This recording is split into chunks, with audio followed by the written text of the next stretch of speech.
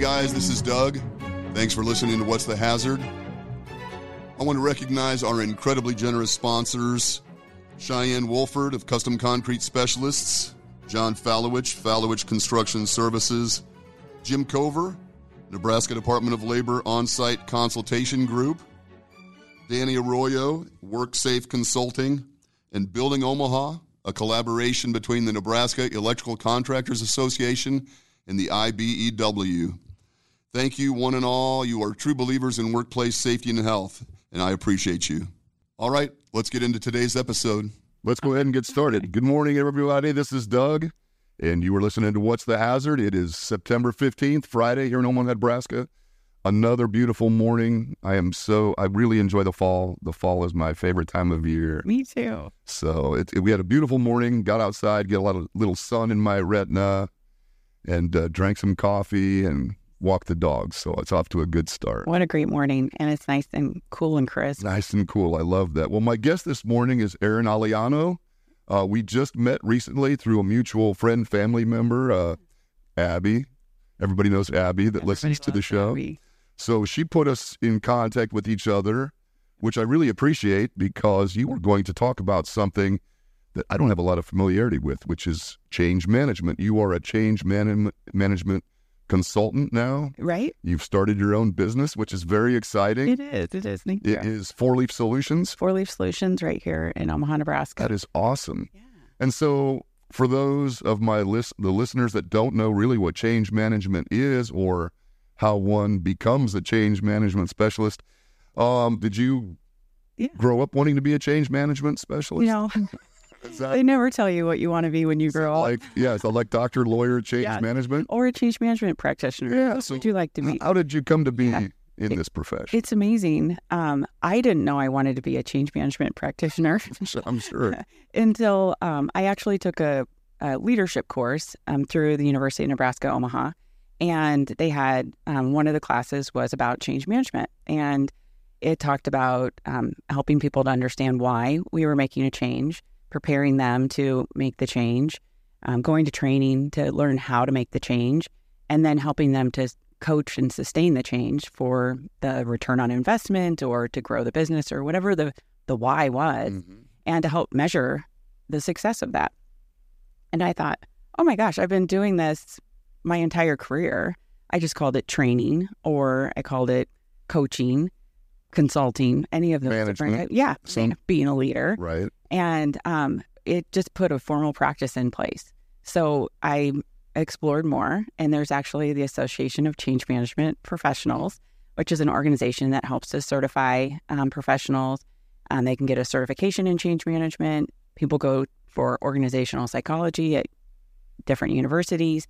They're able to apply this work, and they're able to help leaders help their teams through any change throughout any industry.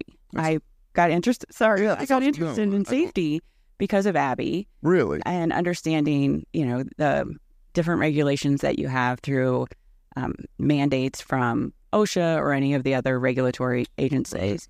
But putting those into place on a regular basis, making those changes in process, I think is really important to work with the people that are impacted the most by it, and helping your leaders through that, because a lot of times they have to do it over and over every year, every quarter. And so much intentional change just results in abject failure that I've seen. Having spent 25 years with the government, the government would roll out changes to either to technologies or procedures, and they would always be met with just total resistance. Right. And I want to talk about, why people fear change so much, or it appears that they do. They're just so resistant to change. Yeah. But how did you get started in this? What was your first change management gig? Oh, well. Like officially? Yeah, officially. Because we're Sure. doing it all the time. Yeah. I think I can look back on in my career. I mean, I can think back to being 19 years old, a receptionist in this neighborhood, by the way, and that we're recording in. And the building was switching from to a totally non-smoking building, right? We used to be able to smoke in offices. I don't know if you all remember that. I remember, of course, yeah. So it was a city ordinance, and it was going to non-smoking. And I'm a little sweet 19-year-old receptionist, and I had to apply my leadership skills and saying, hey, there's no more smoking. Putting up signs, making sure people are aware this ordinance is going to take place on this day. These are the things that we'll do to accommodate as the tenant, as a tenant, and make sure that the renewing of the lease was up to date, and they were explained that in that entire process. But also accommodating them with other, you can smoke 15 feet away from the building, those different types of things. Like that was literally my first go at it with change management. That seems like a really challenging one, because I remember that meeting with significant resistance. Yes. That was not a popular change. No, it was not at the time, especially. And even thinking back to the power dynamic, I mean, sweet little 19-year-old Erin, the receptionist, telling 45, 50-year-old bad news. Yes. That was cowardly that they said, Erin, go do this. Come on. Earn that $4.75 an hour. Yeah. But really going out and having conversations with those tenants. And it was a natural thing for me to do, to say, hey, Bob, you understand where we're at, empathizing with him, showing him the accommodation. You can smoke over here. There's an ashtray. There's a bench. Like we did accommodate, sadly, but that's what we did because we wanted to keep them as tenants, right? When you think about applying that to current state organizational change management, I want to work with the people, the employees that are impacted, the leaders that are putting forth the change, and helping them to make accommodations where we are able to, right? We talked before, if it's a safety, let's just take the safety vest, are we going to do orange? Are we going to do green? Are we going to do yellow? Like, what can we do to accommodate and give choice in the matter and help that person come along? I love the fact that you brought up fear, because whenever there's fear, that's where you see that resistance. And all of us, when I'm working with clients, all of us have brains, which is really helpful for me because I know a lot about how brain psychology works. And if you do this with me, put your hand out this way and then fold your thumb underneath and then put your hand down. So this is my little model of the brain that I use. Okay. And this is the amygdala, right?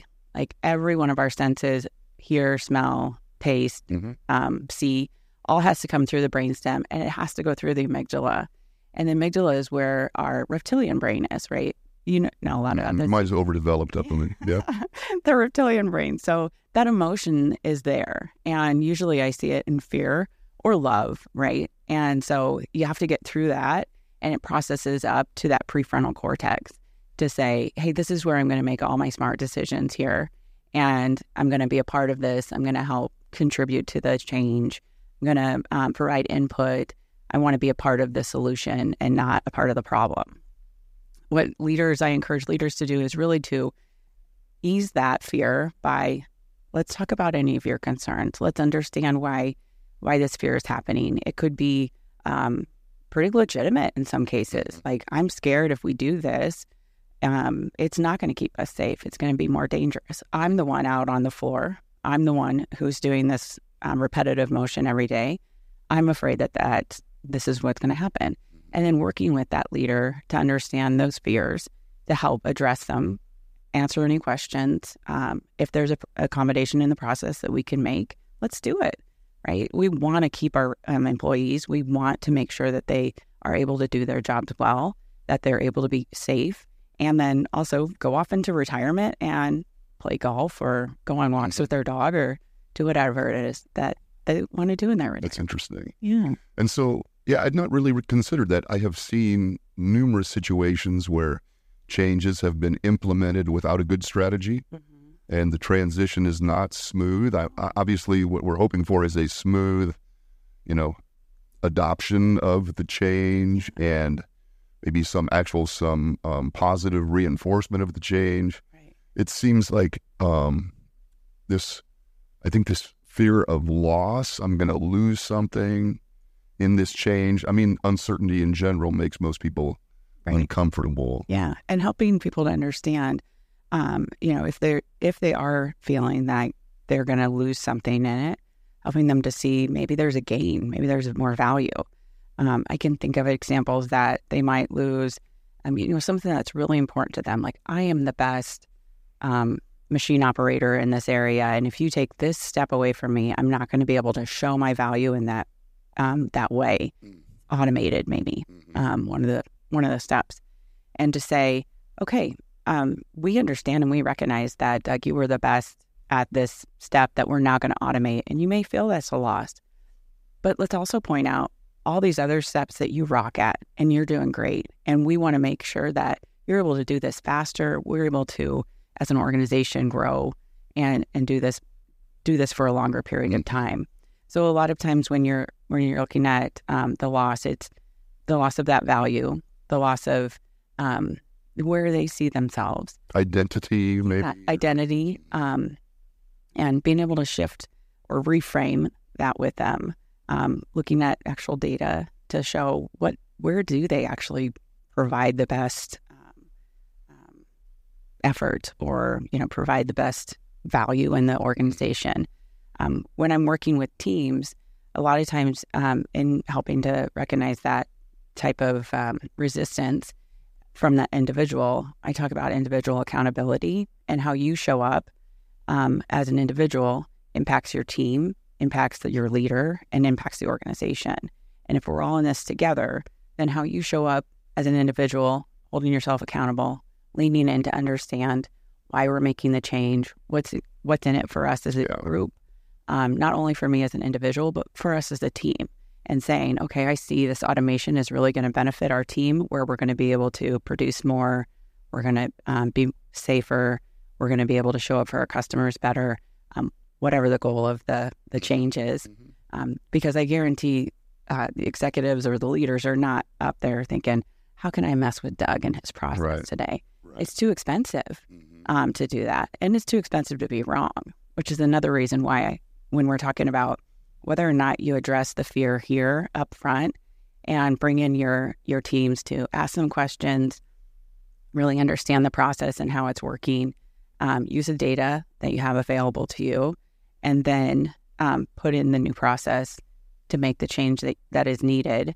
And then you'll have hopefully you'll have less resistance when it's in that adoption phase, when it's in the coaching phase and we're going to the new normal.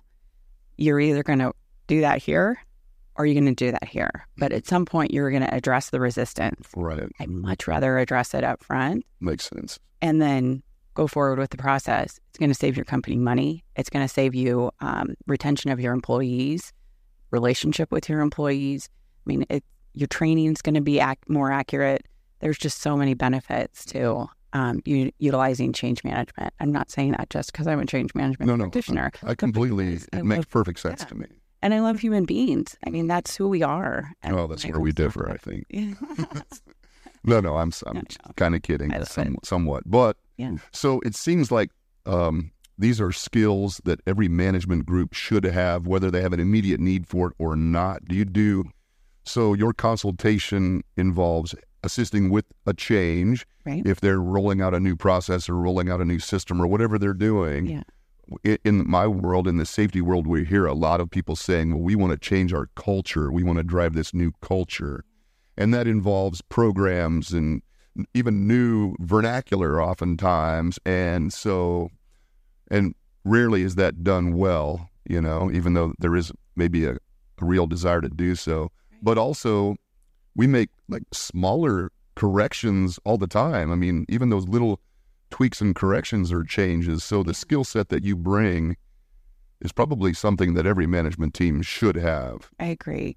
And so I started off my career as an actual FTE, working for various organizations and saying, okay, I'm in here, I'm your partner. I am working with leaders to build their competency in leading change, no matter what change. If it's a organizational change, a process change, a technology change, we'll do that. And those are big transformations usually when someone brings in an FTE. But as a consultant, it's more being a partner with the leaders and saying, I've rode this ride before. I've been on this rodeo. So these are the things that we need to look out for. And these are the things that we can do to reduce resistance, retain employees, be collaborative, be inclusive, even if it's especially when it's a culture change. Mm-hmm. Culture change, you have to have a good, solid strategy. That's a significant ask of most people. Yeah. And even vocabulary, when you're trying to change how people work with each other, talk with each other, and and having the ability to be able to see that through.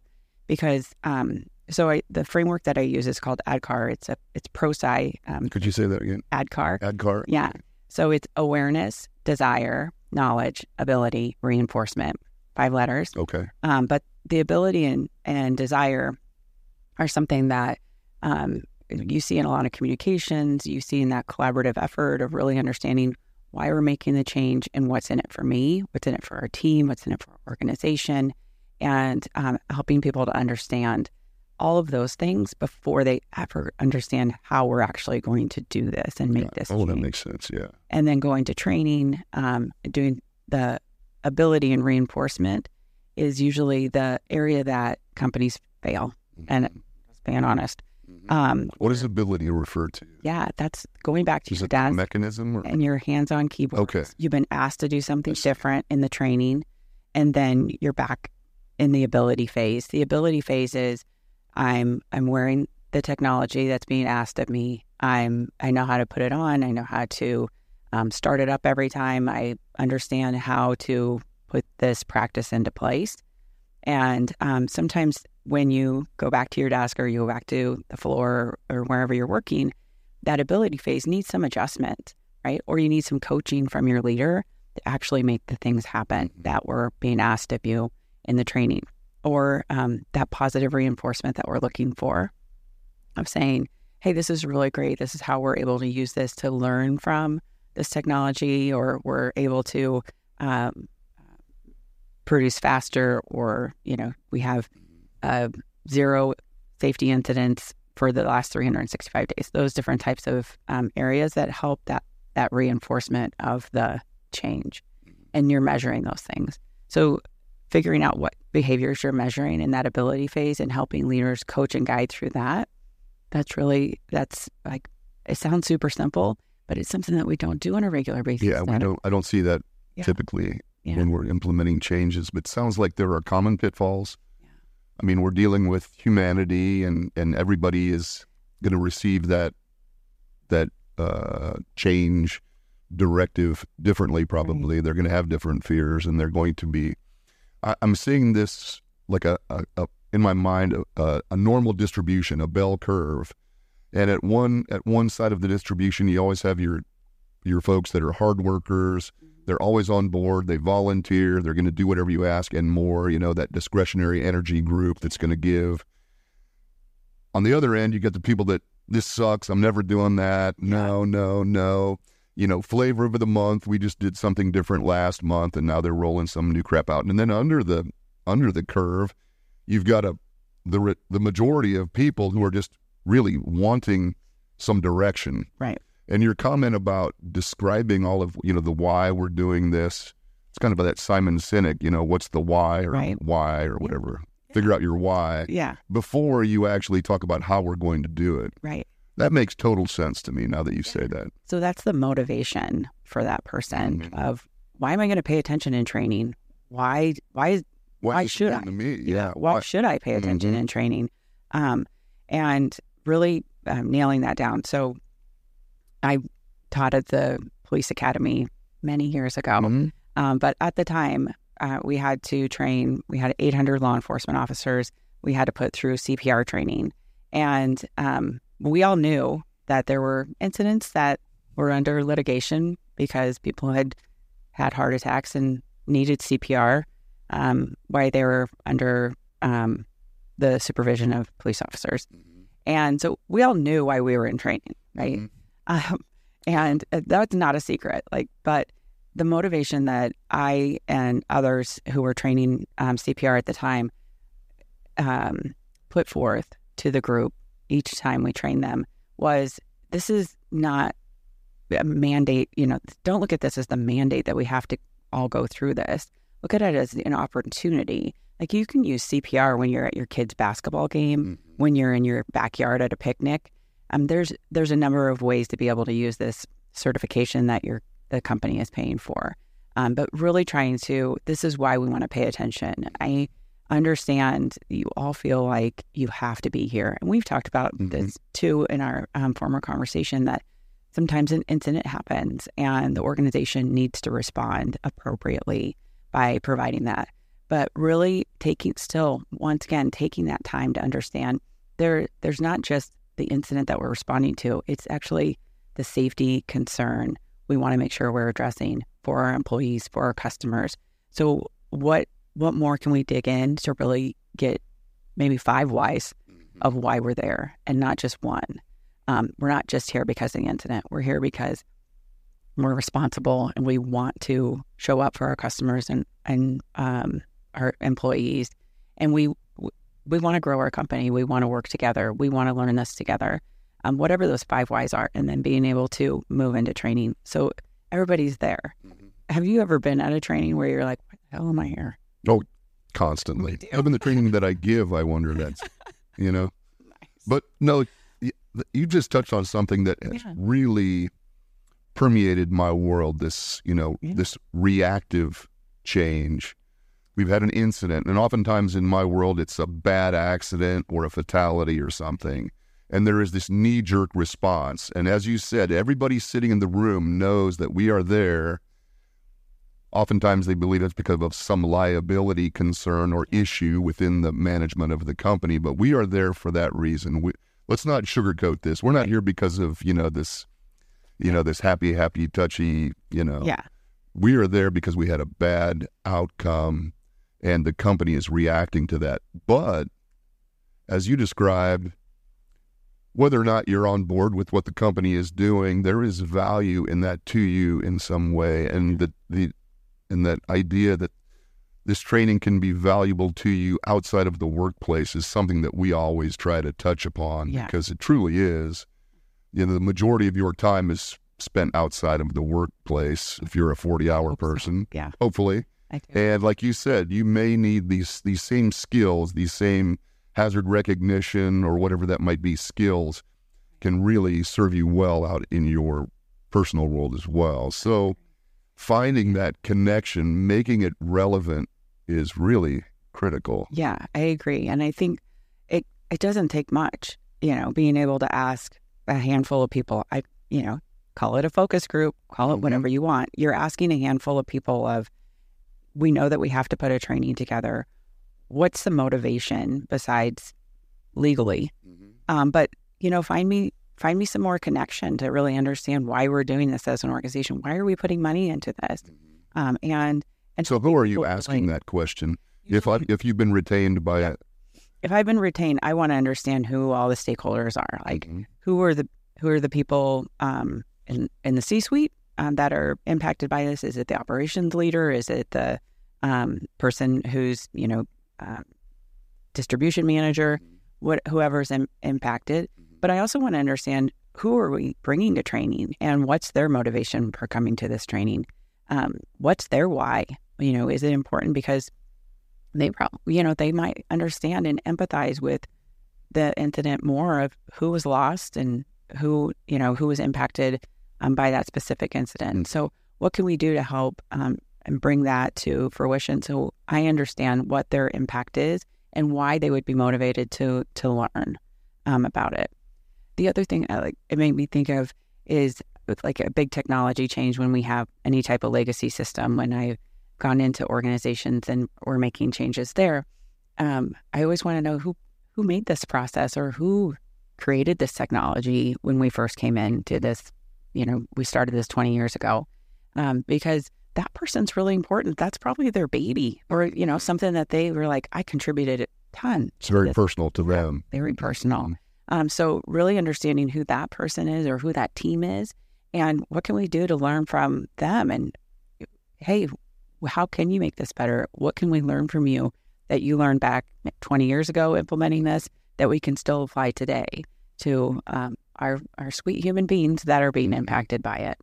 And that's really helpful to be able to understand more about who's feeling the biggest loss, maybe. I mean, that is a really interesting comment. And again, I'm envisioning the 30, 40-year people that have been with the company all of those years. They were there in the beginning. They've been doing things a certain way successfully, obviously, if they're still operating for a long time. Yeah. And now we are changing something economically driven or whatever, technology driven, efficiency driven. Right. And so then do you have to approach how you describe the change or imagine the change differently to those old crusty veterans versus these new young people that may embrace the technology change immediately? I mean, I would lean right into my sweet veterans and understand, like, what can I do to help you? I want to learn from you.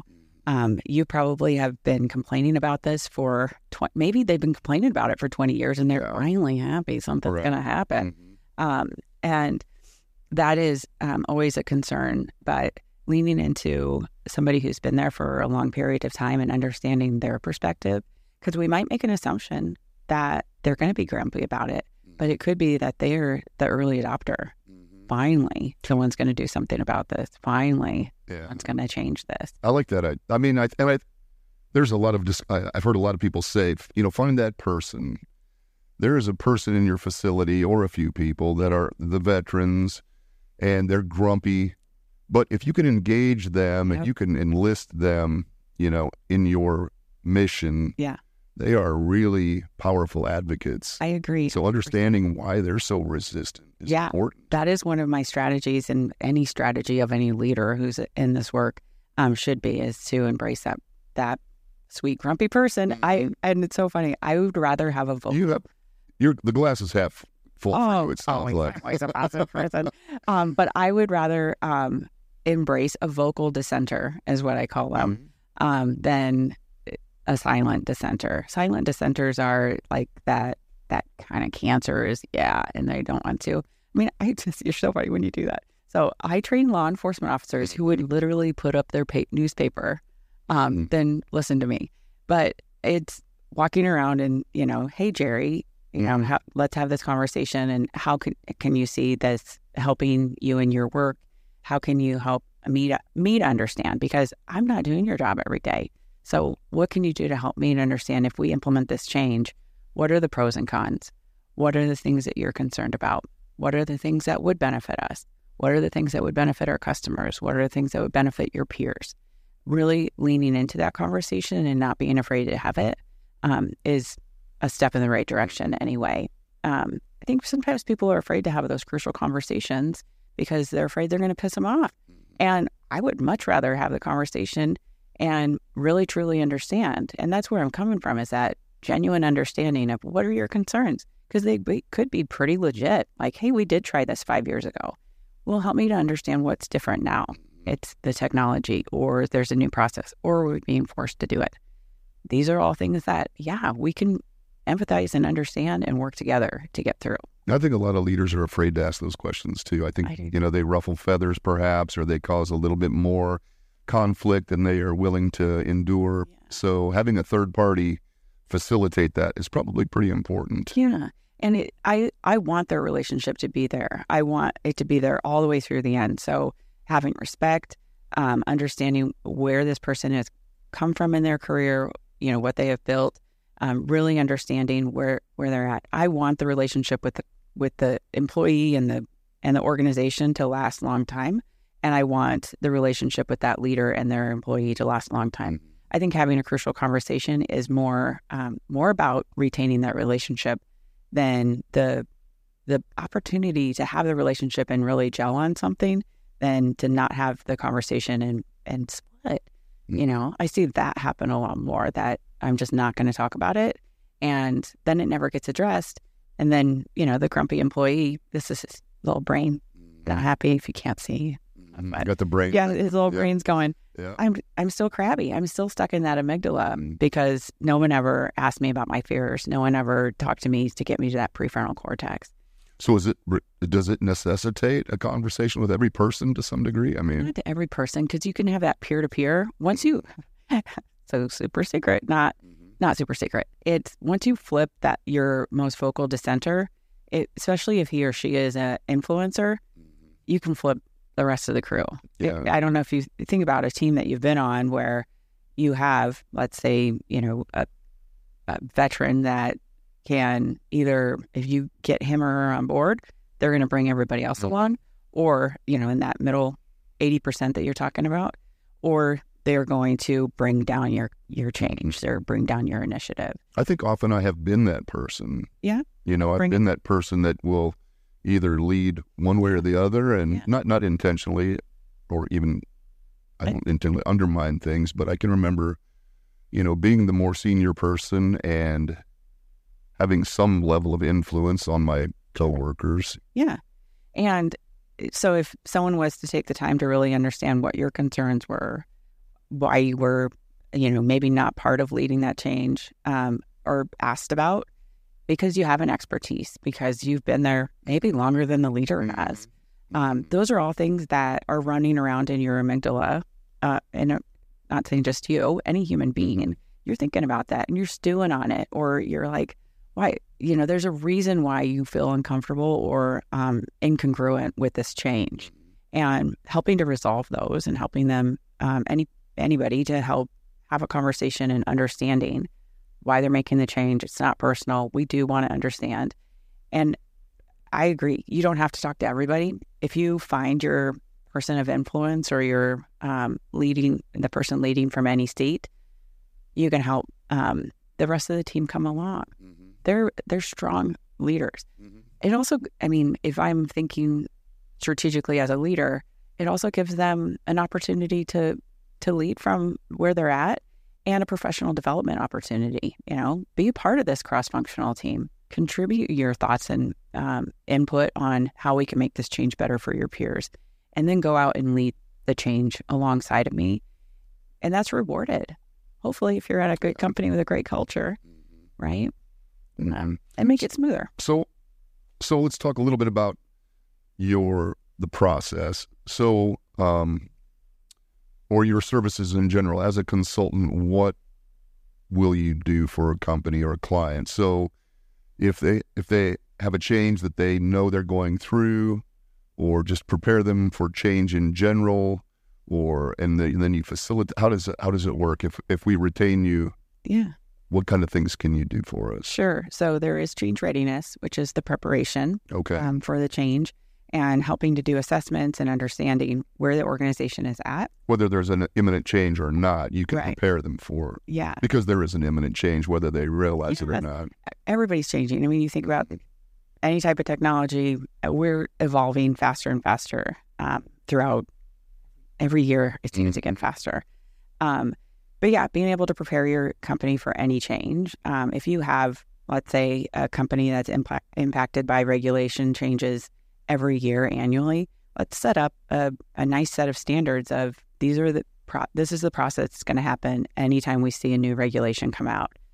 We're going to, understand what the regulation is from legal, what it is that we have to do, and then we're going to work with our teams to see how we're going to implement this cross-functionally, together, safely, all these, steps. I like that. And then if I'm Sally, forklift driver, I know, here's the things that are starting to happen. I know that this regulation change is going to happen, or it's that time of year that these regulation changes come. I know I'm going to be asked by my leader to attend a meeting for a training. I'm going to be asked for input on that. These are things that we can just set up as regular habits. I like that. To make it a normal course of business. Yeah. Right? Because we know that these are going to change. Also, if there's a big implementation of a new technology, let's talk about the wearable technology that's helped with safety. Any type of those big changes where you're going to have a mindset shift and you're going to have some resistance. Big brother's looking down on me. How can we start to have conversations with our teams so that they understand the reasons why that we're making this change, why it's important, what are our goals in setting and making this change, and help get their input on what's important to them, because they're the ones that are on the floor or out in the field or doing wherever they're working.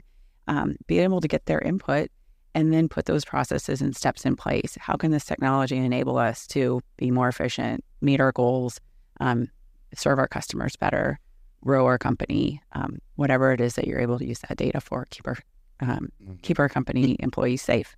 Does that have to come from? So, I'm envisioning MakeYouSafe, the company, kind of the wearable technology that you're describing, and a sponsor of the podcast and good friends over in Des Moines. And I know that when they come in to implement that process initially, there is a lot of resistance because of that whole Big Brother thing that you just described. All of a sudden now they're going to know I'm taking an extra 15 minutes at lunch or whatever. Everybody knows that you're taking the... Yeah, it's all right. Yeah, it's well understood. Yeah. So I'm sure they come in, they're a very astute group, but they come in and they probably address those things, but they may not be well then addressed by the company. Right. Is it possible to do this with the third party driving that, or it must be imperative that the company is also participating in that? Yeah. When I work with leaders, I explain to them very well, like, nobody's going to open an email from Aaron Aliano if you're a leader. Hopefully. Want my business. Right. But your employees aren't. Number one, they want to hear from their direct leader about any type of behavioral changes, process changes, any new technology coming in. They want to hear from the CEO or the C-suite on why it's important that we're making this change, what the goals are, how to set this up for success, what they're going to do to help support, what training is going to be in place, how they're going to address any concerns. All of those big picture strategic. And then from the leader, they want to know exactly what we're doing from our team and why is it beneficial for us. So it's a little bit macro, micro when it comes to any type of communications. But yes, from a third party, like technology, it's always somebody working with the actual organization, because that communication needs to happen in a personal level, in a very big connection, right? I'm not an expert in safety. I'm an expert in people. And you have people who work in safety jobs. I'm not an expert at being a police officer, but I am an expert with people who are doing the duties and tasks of a police officer or a finance person or a credit lender or any of those. Yeah, I like that. So I'm again envisioning MakeYouSafe. In order to make this transition work, they probably need to retain you and send you into the organization ahead of the implementation schedule so that you can get these pieces in place. Yeah, they're a fantastic outfit. That'd be a great partnership. Yeah, I love listening to that podcast and hearing. They sound like they have a really good same mindset in working with people, making their product better based on no doubt, implementing or based on their past implementations and their past products. Being able to assess the change readiness and understand what the gap is there. Let's say there's a company that they really stink at communication. Like, communication's really important. Like most of them, truthfully. Yes. Being able to help build up that communication muscle. Even one place where people know this is where I go for the latest and greatest information on this implementation. The implementation could be happening 9 months from now, but what are we going to start? What beat are we going to start? Making sure people are getting the latest and greatest information, the most accurate information, and the ability to provide feedback, starting that feedback loop so that we can understand, hey, this is not landing, this is landing, or they think this is fluff. Let's not, that's the other part, is all the fluff stuff. So cut out the fluff. Have serious conversations and put that communication out there so people understand what's being asked of them, what's the expectations, what goals are we trying to achieve, like why are we putting money into this, and help them wrap their minds around it, that amygdala into the prefrontal cortex, and ask the questions that they need so that we can have a good implementation and start measuring what matters on the other side. I mean, there's really no limit to how the utility of these concepts, because now I'm envisioning, okay, man, we're just like repaving the parking lot. And so now everybody's going to have to park somewhere else. Yeah. And even though that might seem like a trivial change, it's going to, the water cooler is going to be buzzing, right? And you want to try to head that off at the pass. Minimize the amount of time that the disruption. Or even the misinformation that happens. Like, oh, they're never, they're going to probably pave half the parking lot, never pave the other half. Those kinds of things that stir up. Yeah. And I love the little amygdala. Right. Yeah, the reptile. Yeah. People get stuck there. Yes. They we have a bias to make up our own stories. We have a bias to be like, oh, the CEO, he likes to do the flavor of the month, and this is the most popular thing right now. Here we go again. This is what we're going to do. Instead of saying, really, what is he or she saying about this? Is it true? Does it match up with what our strategic goals are? Or does it match up with what we're trying to achieve as a company? Does it meet our customers' needs? Like, do we understand really why we're doing this? And getting that congruent. So remember last time we stew in the incongruence because something's not right. But to get that congruence so that we can get to that prefrontal cortex and say, you know what, I know I'm a leader from where I sit, and I want to make sure that my peers are coming along and we're part of this change, and we're going to make it work. Mm-hmm. Yeah. Wow, this is huge. Yeah, I love it. The more that you describe it, the more utility that it obviously has, and the more critical it is, and it's really understandable why so many changes just fall flat. Yeah, they just fail. There's a lot of ways to screw up. There are, yeah. And so think about our society right now. We're so distracted, right? It's so easy to get distracted. When I think about a leader saying, Doug's not paying attention, Sally's not paying attention, I can't get my people to move along. Well, let's really think about what's going on. Maybe in their personal life, is Doug's wife going through something? Is Sally just had a baby? What are some things going on there? Because it's personal. Work, you bring your personal stuff to work sometimes, but is there an opportunity to get them back on the happy path? Is there an opportunity to get to the There is a happy path? There is a happy path. I've missed it, apparently. To get them back, to achieve this goal. And, maybe that's a one-on-one conversation. Maybe that's an opportunity to really lean into understanding where your team is at and what they're struggling with. But it can happen, and not just making up the story as a leader in your own head, like, Doug's always resistant, but really trying to address what's going on with Doug that he's being resistant, not just assuming he's resistant because he's an old grumpy dinosaur. Right. Yeah.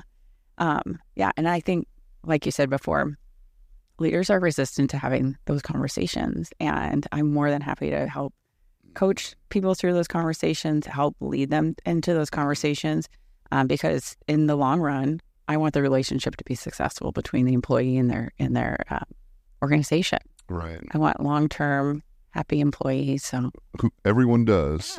Yeah. I don't know that they have any idea how to get there, but everyone does. Yeah. This is it's something to do. I can't envision a company that doesn't need your service. Thank you. Truthfully, whether that be, in preparation for a big major undertaking or even just for these relatively common day-to-day types of changes, just to have that skill set at their disposal. Yeah. So, but do you want to keep talking? How do you get it? I was going to say, let's start, you have the change readiness, but then, so you have your operational strategy or, however we're going to get this to fruition. But there's also a change strategy that goes along with it. The communications, the training is part of it, but also the feedback loop, the focus groups. How are we going to involve a cross-functional discipline team to provide input? How are we going to check with people along the way? There's a whole change strategy that goes along on top, underneath, meshed in, however you want to look at it, with implementing any type of process, people, or technology change. And then once again, so you coach on that. Yeah. Okay. And help them to implement it. What questions are we asking in a pulse survey? I gotcha. What's really going to make a difference in helping them to come along? And when we get those results back, actually taking action on them and not just being like, oh, look, we have these results. People put them in my inbox. Yeah, exactly. It's okay. These are actions that we're going to take because we heard this from the survey. And then, so you can help people with survey. Yeah, action. Yeah, I mean, that's in focus groups as a small subset of it. That's something people do horribly, typically as well. Not asking the right questions and certainly not utilizing the feedback. Exactly, the feedback is key, because otherwise you're going to get people who are like, "Well, I'm not doing the survey. They never do anything with the information anyway, right?" We used to do the survey of the government. Okay, so this was a mandatory survey, and it was about 10 or 20 factors, and they would ask us to give feedback about these different elements, and we would all give feedback, and they would always come back the same. And then we were tasked with some sort of mitigation or corrective action of some sort. And we would look at the top 3, and the top 2 usually had to do with management, so we knew nothing would change there. So we would cross those off, and we would get down to like element number 7 that was, what flavors of soda should we have in the vending machine? And we would end up, we would work on something like that. Well, at least you're responding. We responded. Lots of step in the right direction. There, you could have just been like, eh. Well, that ultimately you got to that, I think, because the actions were. Because you didn't feel like there was going to be any result, any change from that. Yeah, that's. What else you got on there? Okay. The last one is really that sustainment and saying we're going to measure this and we're going to continue to have this as business as usual and get to that new normal and being able to make adjustments. Okay, they're not after training, people are back at their job site and they're not following through. What can we do to help reinforce it? What can we do to help? And positive reinforcement goes a long way, not just negative reinforcement, but really what are we going to do to help coach and guide them? And we're going to measure to make sure that we actually achieve the success that we're looking at, the return on our investment, retaining employees, whatever the goal was for that. And sustain it, obviously. And sustain it, yeah. Because a lot of times that's where companies fail, where they're just like, oh gosh, this was really hard. That's where you get the change is hard. We've launched it. Yeah, we got to follow through with it. Yeah. Interesting. Yeah. I love it. People can get a hold of me through my email. I'm on LinkedIn. Okay. Erin Aliano. Right. Common spelling. ERIN. No, I don't know if that's common or not, but Aliano, ALIANO. I found you. So thank you. I'm in the Omaha metro area. Yep. Yeah. We're LinkedIn. I don't know. I think that's what it's called. I'm not a social media person. Yeah. LinkedIn is my only form. Yeah, me too. I'm with you. Yeah. 4Leaf Solutions. You have a website. I don't have a website. You don't have a website. No. You don't need a website. I have a website. It's a waste of money. Yeah. You don't need a website. I'm still debating that. So. What your email? My email is Erin, ERIN, 4, solutions @gmail.com. I like that. Yeah. Erin 4 Solutions. And so we are rolling up on time. Tell me a little bit about the there seems to be a theme. There's a theme, yeah. So the 4-leaf clover, and is there a connection? I mean, what? Yeah. So are you Irish? I am Irish. Okay. Yes. Yeah. So on St. Patrick's Day, celebrated in my family, like good Midwesterners, and we love and embrace. So when I was thinking about naming the company, first I went through all the Tom Petty songs that are my favorite because he's my favorite. Right. Did you hear that, Leanne? We got another Tom Petty fan here. He has a lot of songs about change, but none of them fit what I was looking for. So I went with 4-leaf for the 4-leaf clover, and there's faith, hope, love, and luck. And when I'm thinking about change, you have to have faith in the change that you're making. You have to have a little bit of hope in the people that you're leading through the change. You have to lean in with that love to coach them through and really support them through the change. And kind of alleviate that fear, right? I mean, those are almost opposites. Yeah, exactly. Doug, you're awesome. And then there's always a little bit of luck when it comes to making a change. And, I like that. Yeah. Good for you. Thank you. That's really cool. I think that's something people will remember. We've got a few minutes left. Is there a take-home message that you would like to send people home with, or sure, you have a story you can tell about a successful change? Anything that you would like to? One thing I do want to say is Abby has invited me to the Midwest Safety Co-op meeting. Fantastic. September 28th, and 7 a.m. to 8 a.m. is that right? Mm-hmm. Yeah. And it's virtual, so you will be giving a presentation for the Midwest Safety Cooperative. Yep, and it's on 5 change leadership skills. So that's a start. I love that. Yeah, and they're super simple, and you're probably going to listen to them and say, okay, totally know those. But it's something just to keep in mind when you are leading your teams through change. And so I encourage people to, see. Well, we've got a pretty large membership of the Midwest Safety Cooperative, and in large part because of Abby. She's been kind of she and Danny Arroyo have been driving that for me for a while. So it is outstanding. So we'll look forward to that. Yeah. So, and I would encourage anybody who's looking at change management and being able to implement any type of strategy, project, whether you're trying to grow your business, whether or not you're trying to implement a new safety technique or compliance from regulations, is reach out. I'm more than happy to consult with anybody. I'm more than happy to go into a contract and engagement and helping people. And if I'm not available, I'm also happy to refer and partner with others. I think change management is something that organizations do when they really care about their people. And it's without question so easy to show that you care about your people when you're bringing in somebody who wants to have conversations with them, wants to know how to do things better, wants to make sure everybody's change ready for any change that happens, and then wants to hear feedback from their teams to be able to make things better for them. Yeah. Can we put you on retainer then? So like we'll put you on retainer, and then when we have these issues come up, we can like reach out to you and get a little boost of. Yeah. So there's a contract if there is a statement of work that goes along with an actual project that's going forward.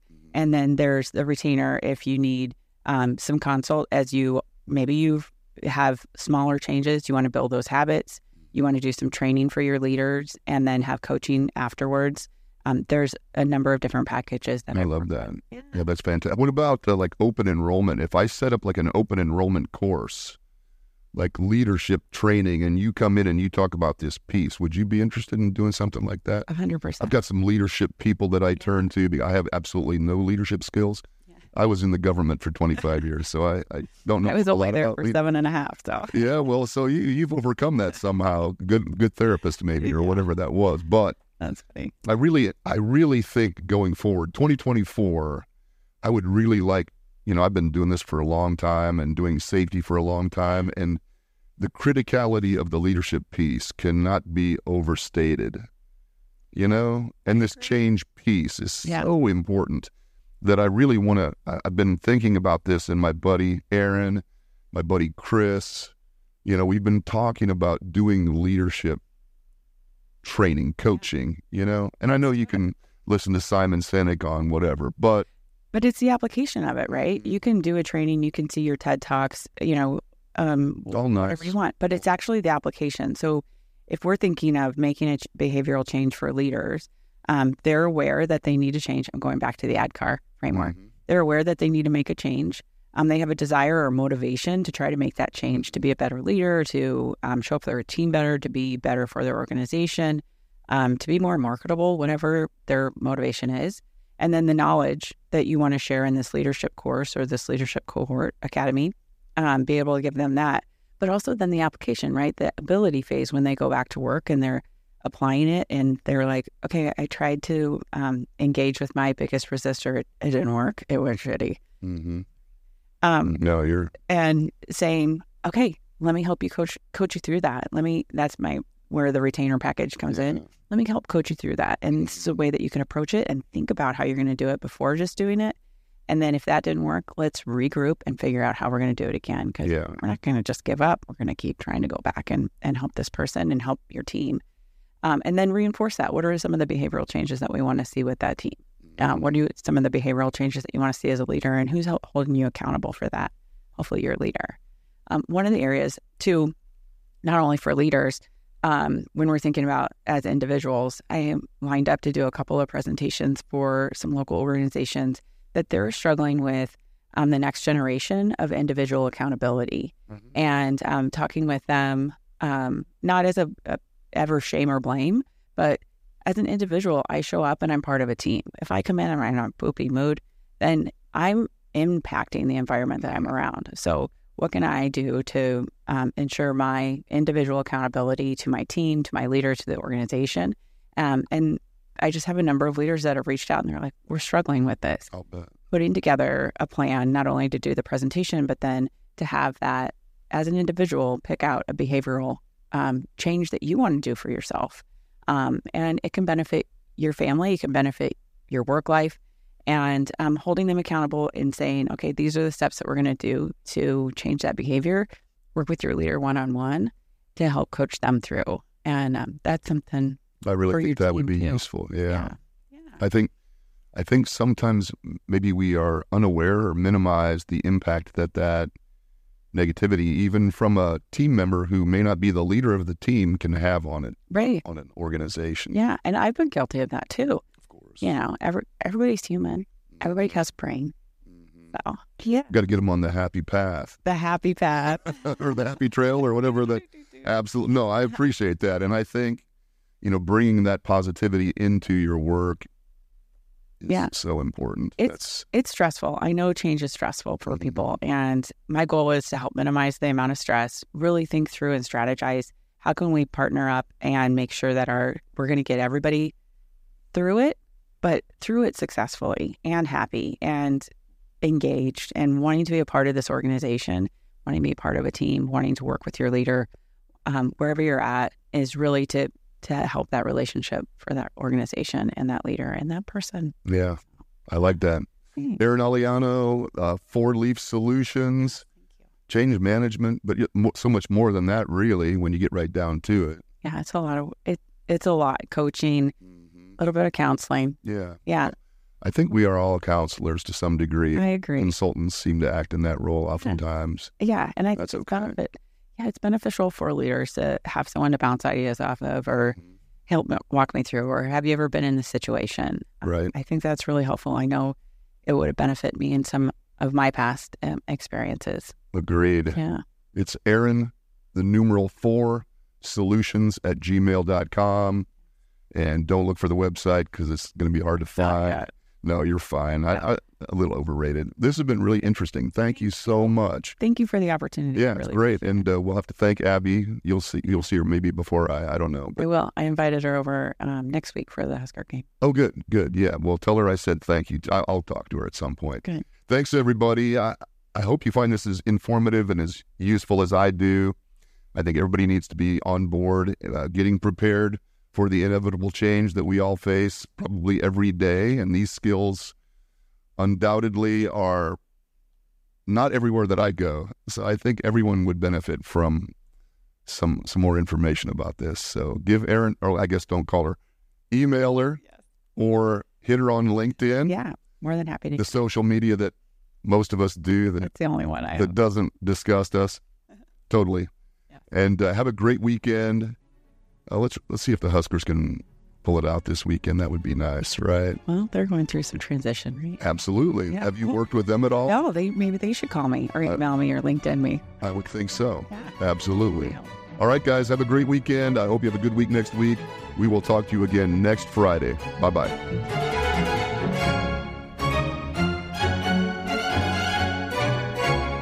A Huda Media Production.